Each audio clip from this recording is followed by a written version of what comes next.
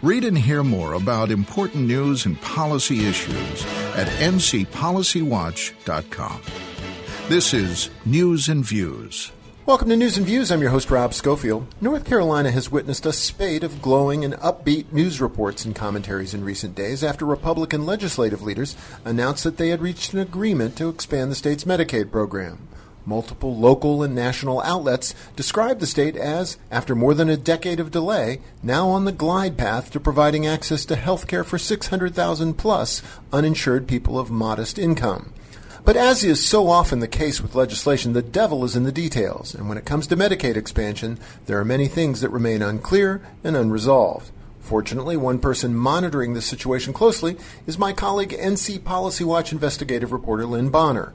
And earlier this week, I caught up with Lynn to get the latest on Medicaid expansion and how it relates to the broader relationship between GOP lawmakers and the state's Democratic governor, Roy Cooper. Well, Lynn Bonner, welcome back to News and Views. Good to have you back with us. Thanks for having me. So one of the big stories at the General Assembly in recent days was the announcement from Senate President Phil Berger and House Speaker Tim Moore that they'd reached an agreement on at long last, allowing North Carolina to expand Medicaid. Before we talk about details, can you remind our listeners why the GOP has blocked this step for more than a decade and maybe why they've finally come around? Yeah, this is a big deal, as you said. Medicaid expansion is allowing people, most of them adults under age 65 who are not disabled and don't have dependent children, to enroll in health insurance. Medicaid expansion allows people who make, up to 130% of the federal poverty level to enroll in Medicaid.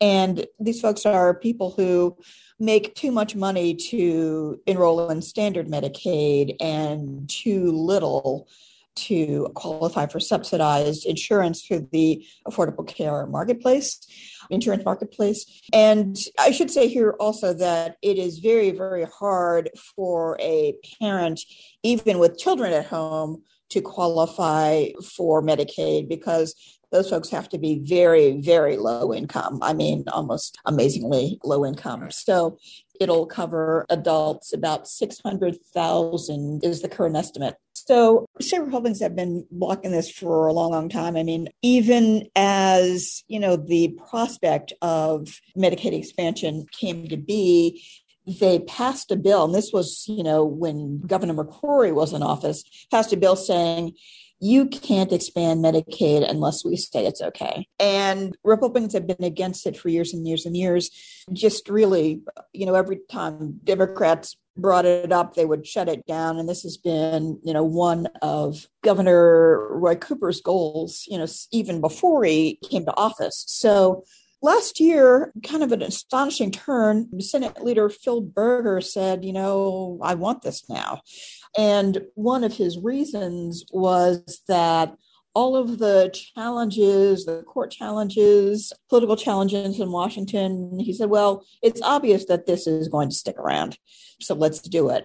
And it was interesting because as he was debating this on the floor, he sort of reiterated some of the things that people who have been calling this for years and years and years were talking about, that people work and they still don't have insurance and, it'll help families. And it was just kind of an astonishing turnaround. So he said, yeah, let's do it. The Senate passed a bill that included expansion, but also some other things, is something kind of complicated, sort of significantly weakening the Certificate of Need law, which requires medical healthcare companies to get state permission if they want to expand or offer new services or buy significant equipment. Another piece called the SAVE Act, which would free up nurses with advanced degrees from having to get oversight from physicians to treat patients. So that went over to the House last year. The House wasn't going for it. So everything kind of stalled out for a long time until the House passed another bill just last month.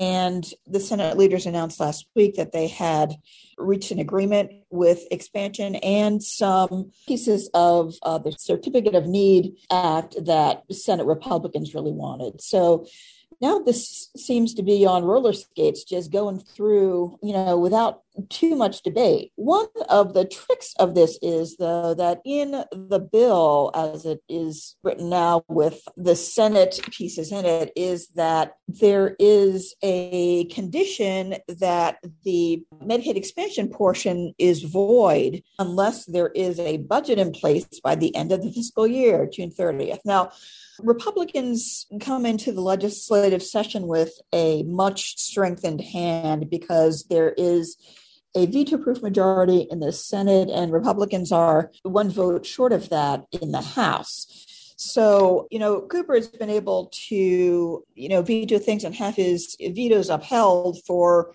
the past 4 years.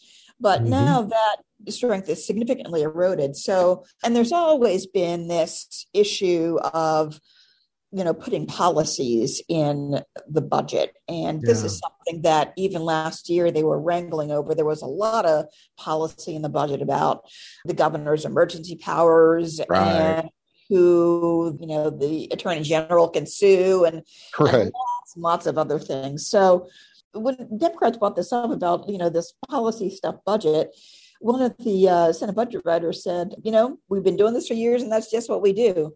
I'm expecting there's going to be a lot of policy that maybe Cooper doesn't like in this budget that says, okay, well, if you want Medicaid expansion, we're getting this budget. Yeah. So the exciting part is it looks like, or at least superficially, it looks like hundreds of thousands of people get access to health insurance. But this agreement, this big landmark agreement that's been worked out, the governor really wasn't a part of it. And it presumes that he will approve a budget, which is really hasn't happened a lot. Certainly hasn't happened by June 30th during his tenure in office, or that I guess he would veto a budget and it would be overridden. Or that he would let it become law without his signature.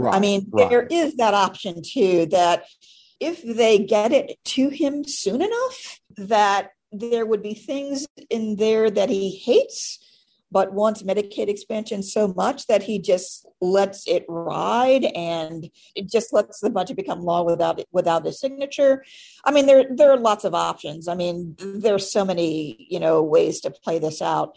And I think when the budget comes out and as the budget passes, this is going to be interesting to watch because there are just so many things that could happen at this point. Yeah. As a practical matter, though, it is likely to condition this number one top priority that Cooper has always championed since before he was even governor. Say, okay, you can have it, but you're going to have to swallow an awful lot of other stuff in all likelihood. And that makes for some difficult political calculations for the governor and for the Democrats in general, right?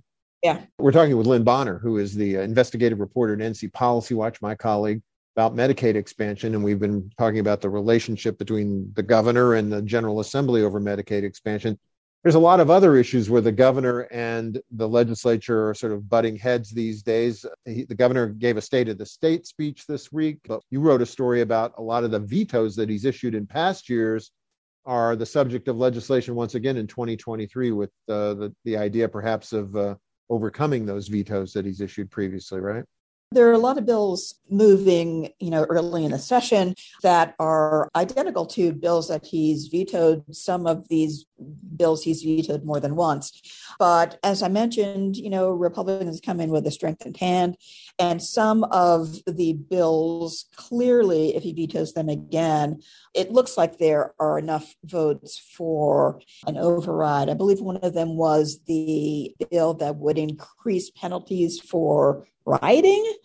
And there's a bill about charter schools and religious schools that people can carry firearms into those places if they double at places of worship. He's vetoed that in the past, and that might be veto-proof this year. And there are lots of other things moving that where vetoes have been upheld in the past, or the legislature hasn't even tried to override the vetoes that might be going through this year. There is this occasional phenomenon of members voting for legislation when it passes, but then when the time comes to actually override a gubernatorial veto, Democratic members maybe think, well, maybe I'll stick with the governor when push comes to shove. I showed the parties who were interested, I had some support for their idea, but maybe I'm not willing to go to that extent. That's going to be a tough nut to crack now because, as you say, the margins are so close and the governor's really got to hold every single vote, right? Right. And with some of these bills, there are Democrats who are sponsors.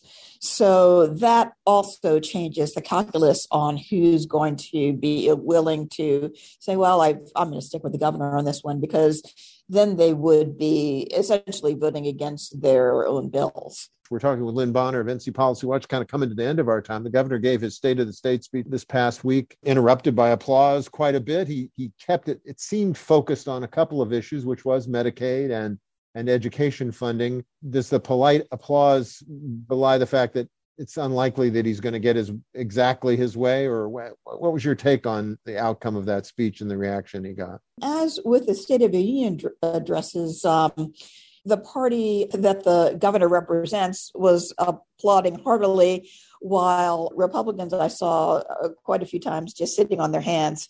So I think a lot of that applause that you heard was from Democrats. But he talked about fully funding Leandro, which he's talked about before, but Republicans aren't going for that. He said no more corporate tax cuts, but the corporate tax cuts are kind of built into the budget at this point, and they're set to go to zero. The corporate tax rate is set to go to zero by the end of this decade. Yeah, but he did have a huge emphasis on education, and education as, the foundation of the state's prosperity. How much of this the Republicans go for? I'm guessing not much. As we know, over the years, governors' budgets, and we're expecting a budget from Cooper pretty soon, they're just kind of the governor's preferred priorities, but legislatures are free to ignore that, and they do. And it depends on how much leverage a governor has in getting a legislature to listen to his or her priorities. And yeah, I think we can expect the legislature's budget to look very much different from Cooper's. One thing we know is that Lynn Bonner will be following it closely. Lynn is a veteran investigative reporter, writes for us here at NC Policy Watch. You can read her reports at ncpolicywatch.com. Lynn, thanks so much for all you do. And we'll check in again later this spring to see how it's going. Yeah, thanks for that, Rob. Coming up next, a look at some sobering news about North Carolina's performance in protecting the health and well-being of the state's children. Don't go away.